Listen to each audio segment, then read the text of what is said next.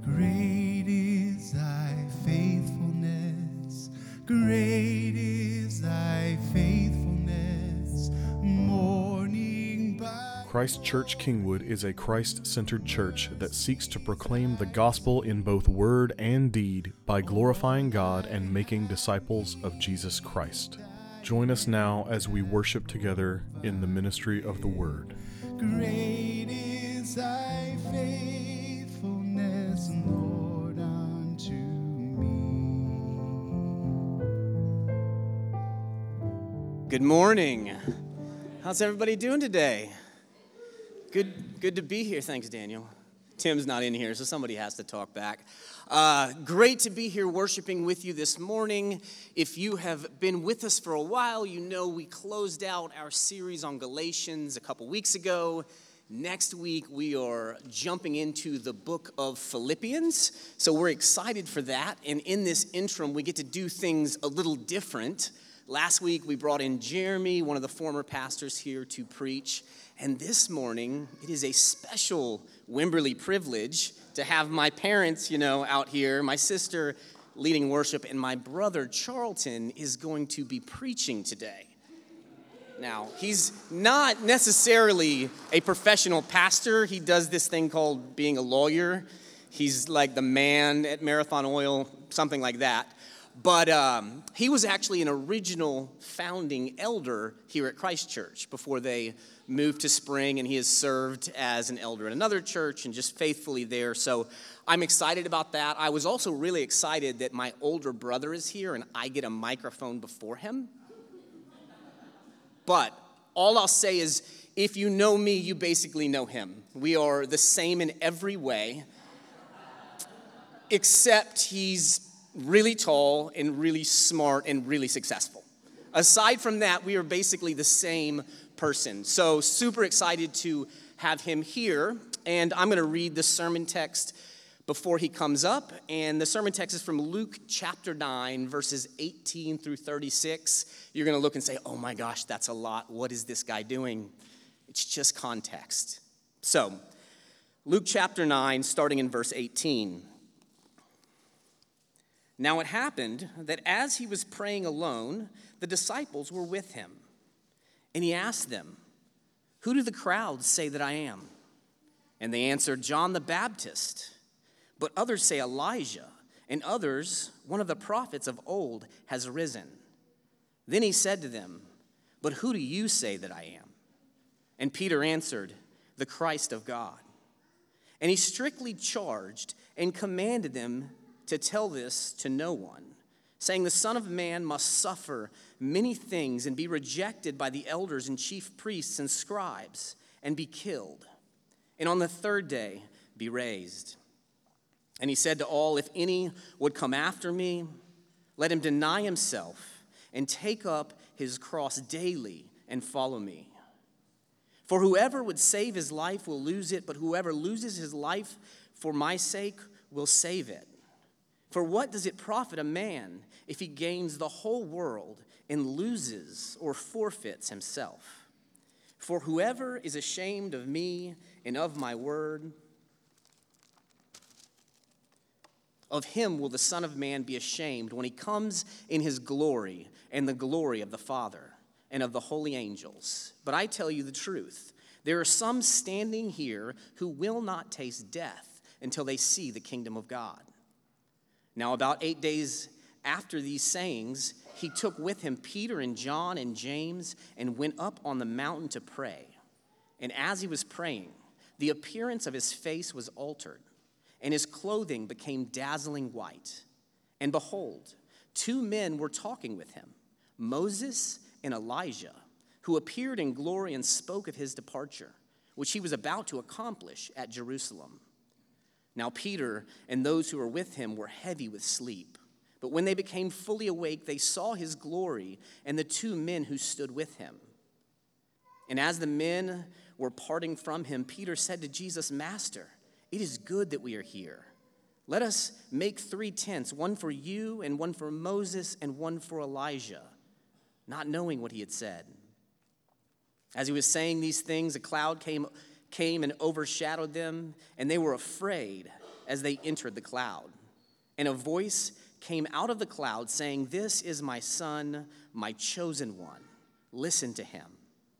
And when the voice had spoken, Jesus was found alone. And they kept silent and told no one in those days anything of what they had seen. This is the word of the Lord.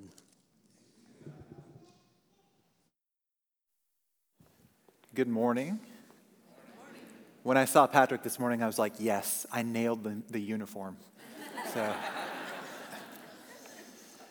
So I was thinking back on the way over here, and it's been 16 years since we had some meetings in somebody's living room, I don't remember, to talk about planning a church in Kingwood. And it's so encouraging to see the community that church has grown into. We live on the other side of town. We're not here very often. My kids are here often. I have a lot of people I love here. I'm very thankful for this community and the way that you love each other and encourage each other and go out and bring people in. So it's wonderful to be here, be with you this morning. Please pray with me and we'll get started. Heavenly Father, let the words of my mouth and the meditation of all our hearts be acceptable in your sight, O Lord, our rock and our Redeemer. In the name of the Father, and the Son, and the Holy Spirit. Amen. What does it mean to be a Christian? If you were to go ask 10 people that question, you might get 10 different answers. Some people would define being a Christian. Oh, there's a hand back there. We'll talk afterwards. Some people might define it by what we're not allowed to do. Next year is an election year. Some people might define it based on who you vote for. Some people might define it by whether you come to church or what you believe. But Jesus defines it differently. He says in Luke 9:23 that following him means denying ourselves and taking up our cross. So we're going to spend most of our time this morning unpacking that verse. Before we get there, though, let's make sure we know who Jesus was talking to. As you listen to Patrick read that passage, you might have thought he's talking to his disciples. And it's true that the passage starts with Jesus addressing just his disciples. But there's a transition in verse 23, and it says, "And he said to all." And that transition is more explicit when we look at how the Gospel of Mark tells this story. Mark 8:34 says, "And calling the crowd to him with his disciples, Jesus said to them, 'If anyone would come after me, let him deny himself and take up his cross and follow me.'" So, if any of us thought we were off the hook, we're not. Jesus is talking to all of us in Luke 9:23. So we know who he's talking to. The rest of this morning, we're going to talk about what Jesus requires, why he requires it, and how we can obey. So let's start with what. In verse 23, Jesus says, "If any would come after me." Some other translations say, "If any want to be my followers." The NIV says, "Whoever wants to be my disciple." So in short, Jesus is about to tell us what he requires of Christians. And this is what he says: "If any would come after me, let him deny himself and take up his cross daily and follow me." So this verse, it focuses on what we should be doing. I know you all just finished studying Galatians. So we'll come back at the end and discuss what God's role is in all this. But I want to start by examining what Jesus says here. What does it mean to deny ourselves? The Greek word translated deny means reject or disown.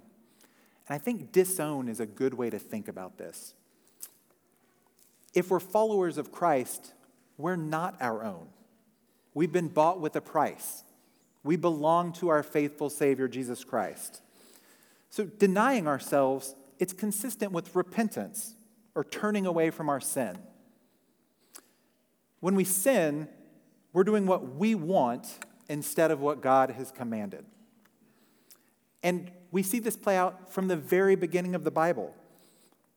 What did God say to Adam and Eve? Everything here is yours. All of the fruit from all of the trees is yours. You're the king and the queen. Just don't eat from this one tree. And what did they do? They chose to do what they wanted instead of what God commanded. And that first instance of choosing self over God, it was the first sin, and we all have repeated it many times since then. So Scripture calls us to repent, literally to turn around and go the other way from our sin and toward God. So to deny ourselves, at least in part, is to do what God commands instead of what we want. Now look at the last part of verse 23. What does it mean to take up our cross? Crucifixion was a horrific way to die in the Roman Empire. It was reserved for the lowest and the worst criminals. It was a way to humiliate someone before killing them and utterly erasing them. The condemned person would carry on his back the wood that would be used to kill him. So when Jesus says, take up your cross, he's saying that we're to willingly embrace the instrument of our own death. So this is a call to self-sacrifice. It's a call to identify with the shame that Jesus endured on our behalf. And it's also a call to put to death our earthly desires. Listen to some of the other verses that use similar language. Galatians 5:24 says, "And those who belong to Christ Jesus have crucified the flesh with its passions and desires." Here's Colossians 3:5. "Put to death, therefore, what is earthly in you, sexual immorality, impurity, passion, evil desire, and covetousness, which is idolatry." These verses and Jesus' command to take up our cross, they're a call to take sin seriously. And most people today don't, including a lot of Christians. Think back to the last time you heard someone use the word sinful outside of church. They probably weren't talking about actual sin. I typed the word sinful into my web browser. Here are the autocomplete suggestions I got. Sinful colors nail polish. Sinful chocolate desserts. Sinful shoes. I found that one puzzling. Sinful bakery. Sin has become a joke or a way to sell chocolate.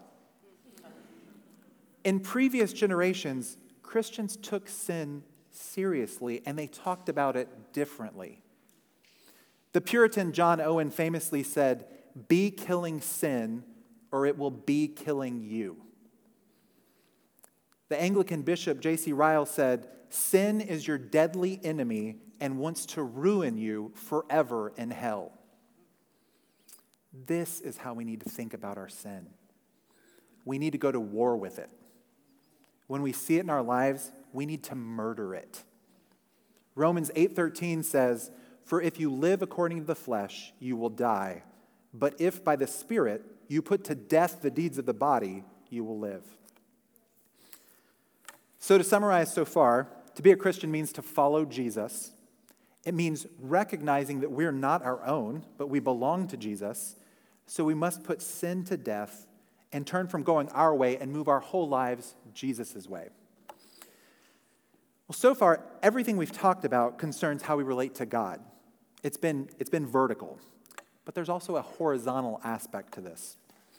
Following Jesus affects our relationships with others. His call to deny ourselves and take up our cross is a call to embrace giving our lives for others. Years ago, I was listening to an Old Testament scholar named Bruce Waltke, and he was teaching on the book of Proverbs. And he was developing a biblical definition of righteousness and wickedness. Here's the example he used to define wickedness. He said, imagine you're driving in traffic on a busy highway, and you need to take the exit ramp. But the ramp is really backed up.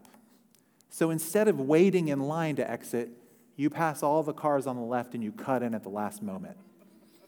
That is biblical wickedness. That example stuck with me over the years. It is jarring to hear something so ordinary called wicked. Why did he say that's wickedness? Because it's the opposite of denying ourselves. It's putting ourselves ahead of others. Here's how Waltke summed up the principle. The wicked advantage themselves by disadvantaging others, but the righteous disadvantage themselves to advantage others. Even though he was looking at the book of Proverbs, this principle that he set forth, it's a good summary of the horizontal aspect of following Jesus. We need to be willing to disadvantage ourselves for the advantage of others.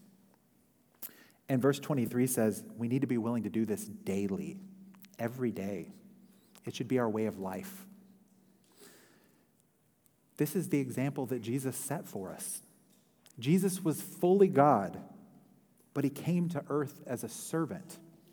He washed the feet of his disciples, and he told them to go and do likewise. This is why Father Henry Nouwen calls following Jesus a life of downward mobility. Listen to what the Apostle Paul says in Philippians 2. Do nothing from selfish ambition or conceit, but in humility count others more significant than yourselves. Let each of you look not only to his own interests, but also to the interests of others. Have this mind among yourselves, which is yours in Christ Jesus, who, though he was in the form of God, did not count equality with God a thing to be grasped, but emptied himself by taking the form of a servant. When Jesus calls us to deny ourselves and take up our cross, he's asking us to do something that he modeled for us. Can you imagine how different the reputation of the American church would be if this is what we were known for? Loving and serving others and putting their interests ahead of our own. This is what we should be known for. Jesus says in John 13:35 that people will know that we are his disciples by the way we love others. So putting this together, to deny ourselves and take up our cross means obeying Jesus, putting sin to death and doing what he commands. It also means loving others and putting their needs ahead of our own. We could briefly summarize this as God first, others second, I'm third. So, all we have to do is not sin and put everybody else first. Easy, right? This would be a rough sermon if it stopped there. Thankfully, it doesn't. Jesus says in the very next verse why we should follow him. Luke 9:24 and 25 says, "For whoever would save his life will lose it, but whoever loses his life for my sake will save it. For what does it profit a man if he gains the whole world and loses or forfeits himself?" Jesus tells us that we should follow him, we should deny ourselves and take up our cross because this is the path to life. That seems contradictory. How can losing our life be the path to saving our life? Well, let me try and explain with an example. And I promised my children I would not use them in a sermon illustration. So this is a conversation with a hypothetical child that may or may not have happened in my family. Dad, can I have a donut? Well, how many have you had? Only 3. Well, no, get a piece of fruit. But why? Because nobody needs 4 donuts. It's not good for you.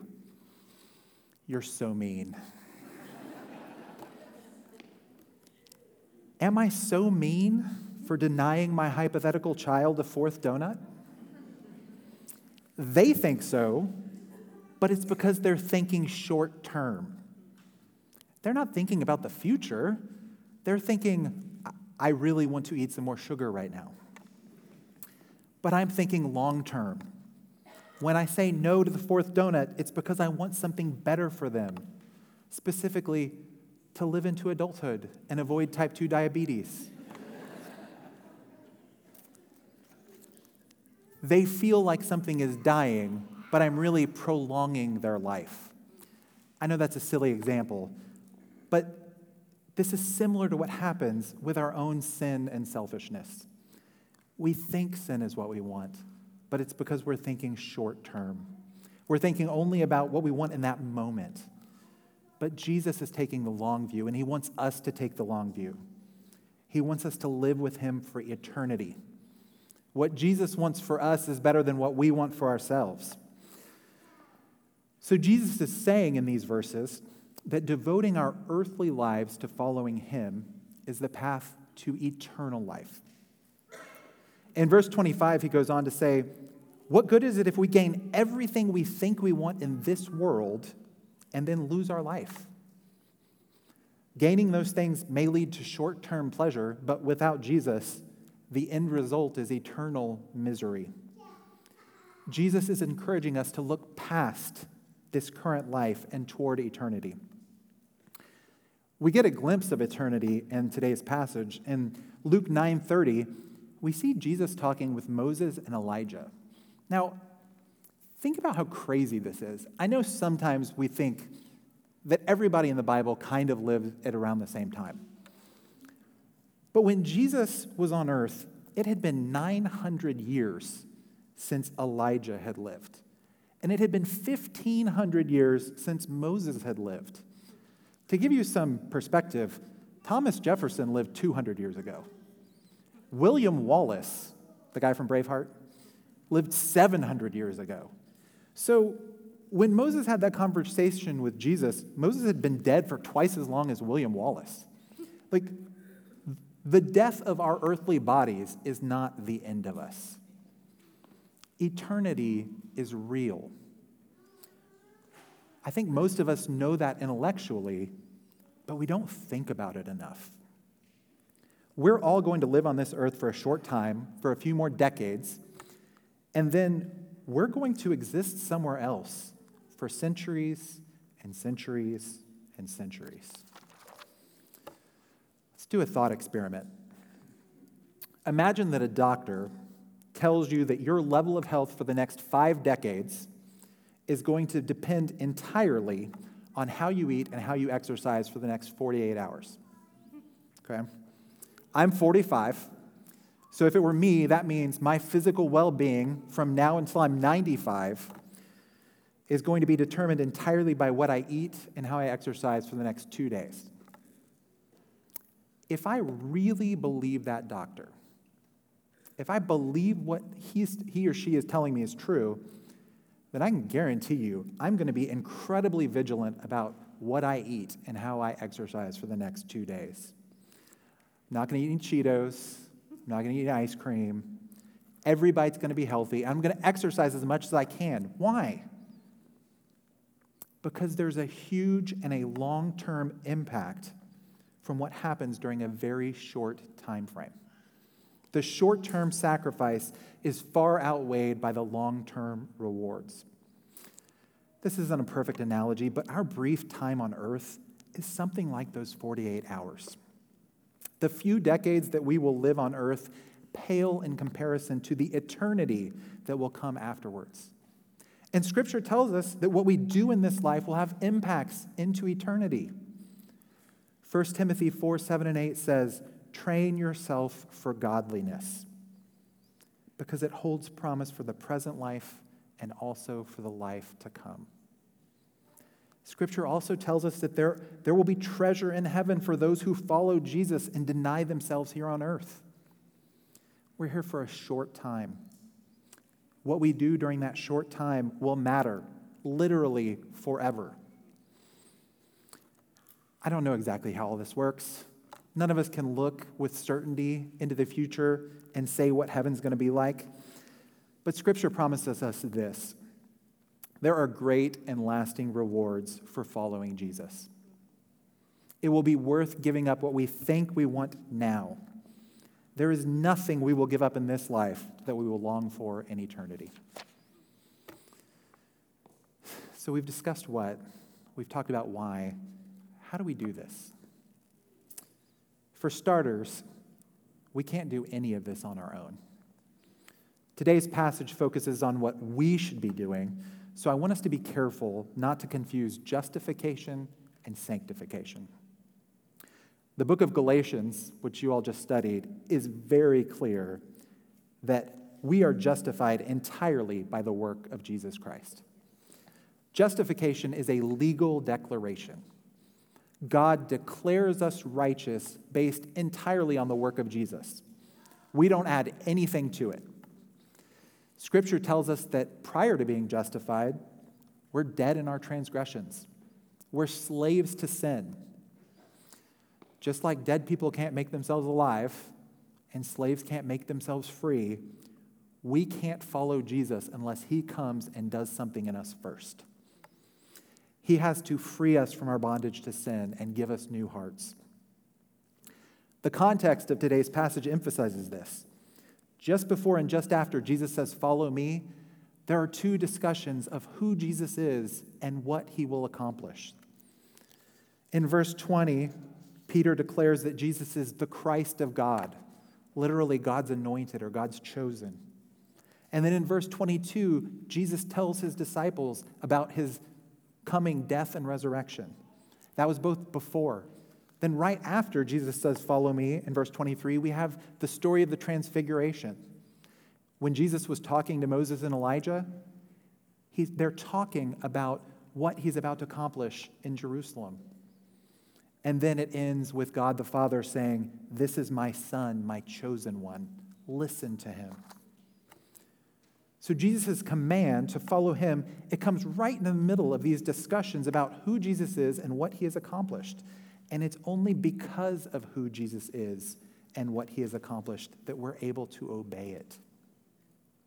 Denying ourselves and taking up our cross does not save us.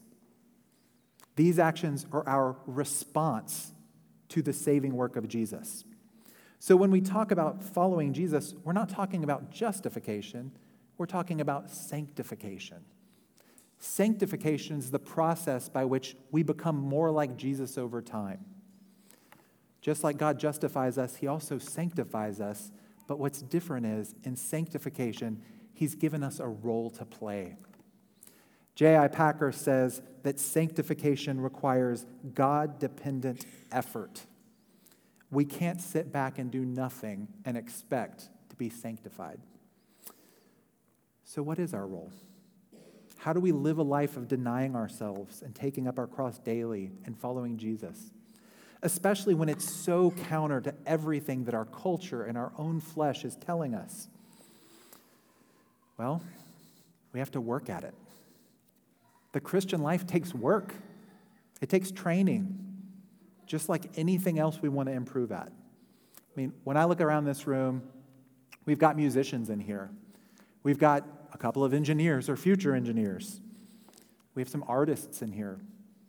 We have a lot of people in here who do CrossFit. Becoming good at all these things takes time and effort and training. Take CrossFit, for example. On day one of CrossFit, you don't walk into a warehouse with no AC and start deadlifting 400 pounds. You have to lay the groundwork first. It matters what you eat. It matters if you get enough sleep. You've got to learn the right form so that you can walk the next day. And then after you lay the groundwork, it takes a lot of practice and a lot of repetitions. If you want to get really strong, you have to work at it every day. There's a spiritual equivalent to this. We call them spiritual disciplines. Some people call them means of grace. These are the activities or the means that God uses to sanctify us. You can find a lot of lists of spiritual disciplines, but I want to talk about the three main ones: Scripture, prayer, and being involved in your local church. If we want to follow Jesus, all three of these are essential. So first, if we want to follow Jesus, we have to constantly immerse ourselves in Scripture.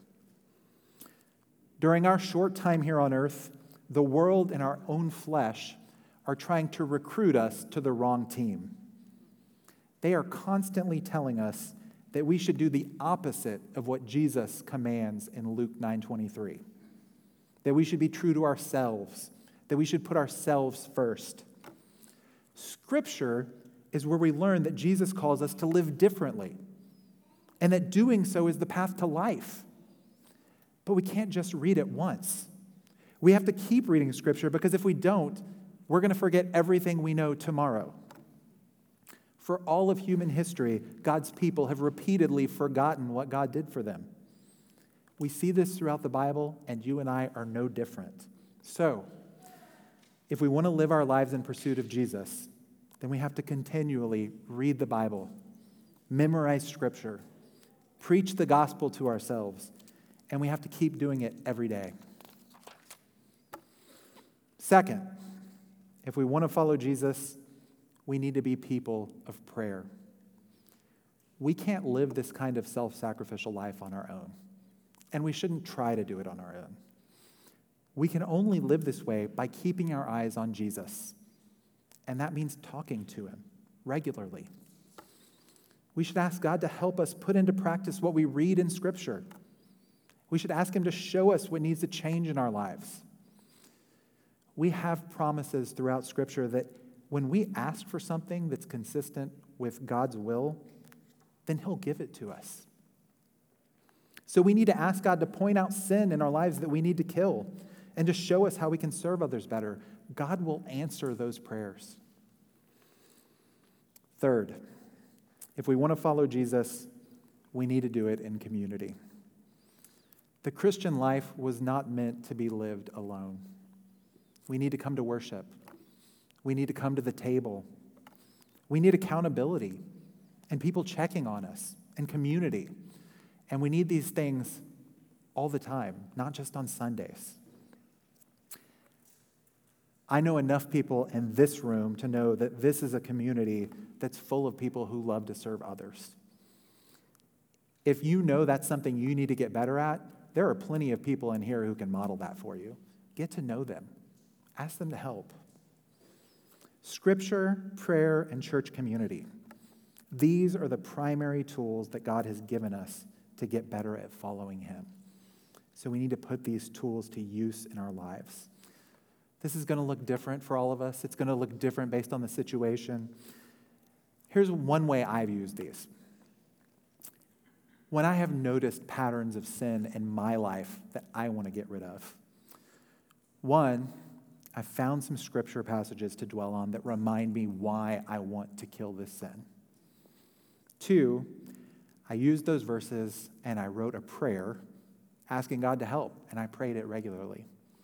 And then three, and this is the one that's hard for some of us, I went to my pastor and I said, here's what's going on. I need you to check in with me on this. That last one can be hard because we want other people to think that we have it all together. But I'm going to let you in on a secret. None of us have it all together. And of all people, your pastors know that already. Ask them for help. All right, to wrap up, being a Christian means following Jesus. And that means a life of killing sin and serving others. The Christian life takes work. So let's start planning for when we're going to pray and read Scripture. Let's plan specific ways that we can serve others. Let's put as much work into our godliness training as we do into our workouts and our hobbies and our day jobs. And as we do these things, let's keep our eyes on Jesus, who modeled this for us and whose sacrifice on our behalf makes it possible. Also, I want to challenge us, all of us, to think more about eternity. In our heads, we know it's real, but are we living our lives like we believe it? The more we think about our future with Jesus, the easier it will be to deny ourselves and let go of our short-term desires here on earth. This is not something that any of us is going to do perfectly. Not today, not next week, not at any time on this side of heaven. It's a lifelong pursuit. But there is no more worthy pursuit than following our risen Savior. Let's pray. Heavenly Father, thank you for pulling us from death and into life by the saving work of Jesus Christ. Please help us to grasp the enormity of eternity with you. Help us to understand and remember the everlasting benefits of denying ourselves and following Jesus. Please grow the fruits of the Spirit in us and continually draw us closer to you. We pray this in the name of Jesus Christ. Amen. Praise God from whom all blessings flow. Thank you for worshiping with us through the preaching of God's Word. We exist to glorify God by making disciples. We would love to have you join us in person as we gather together on Sundays at 10 a.m. at the Covenant Preparatory School on Hamblin Road in Kingwood, Texas. To learn more about Christ Church Kingwood, visit our website at christchurchkingwood.org. Go in peace.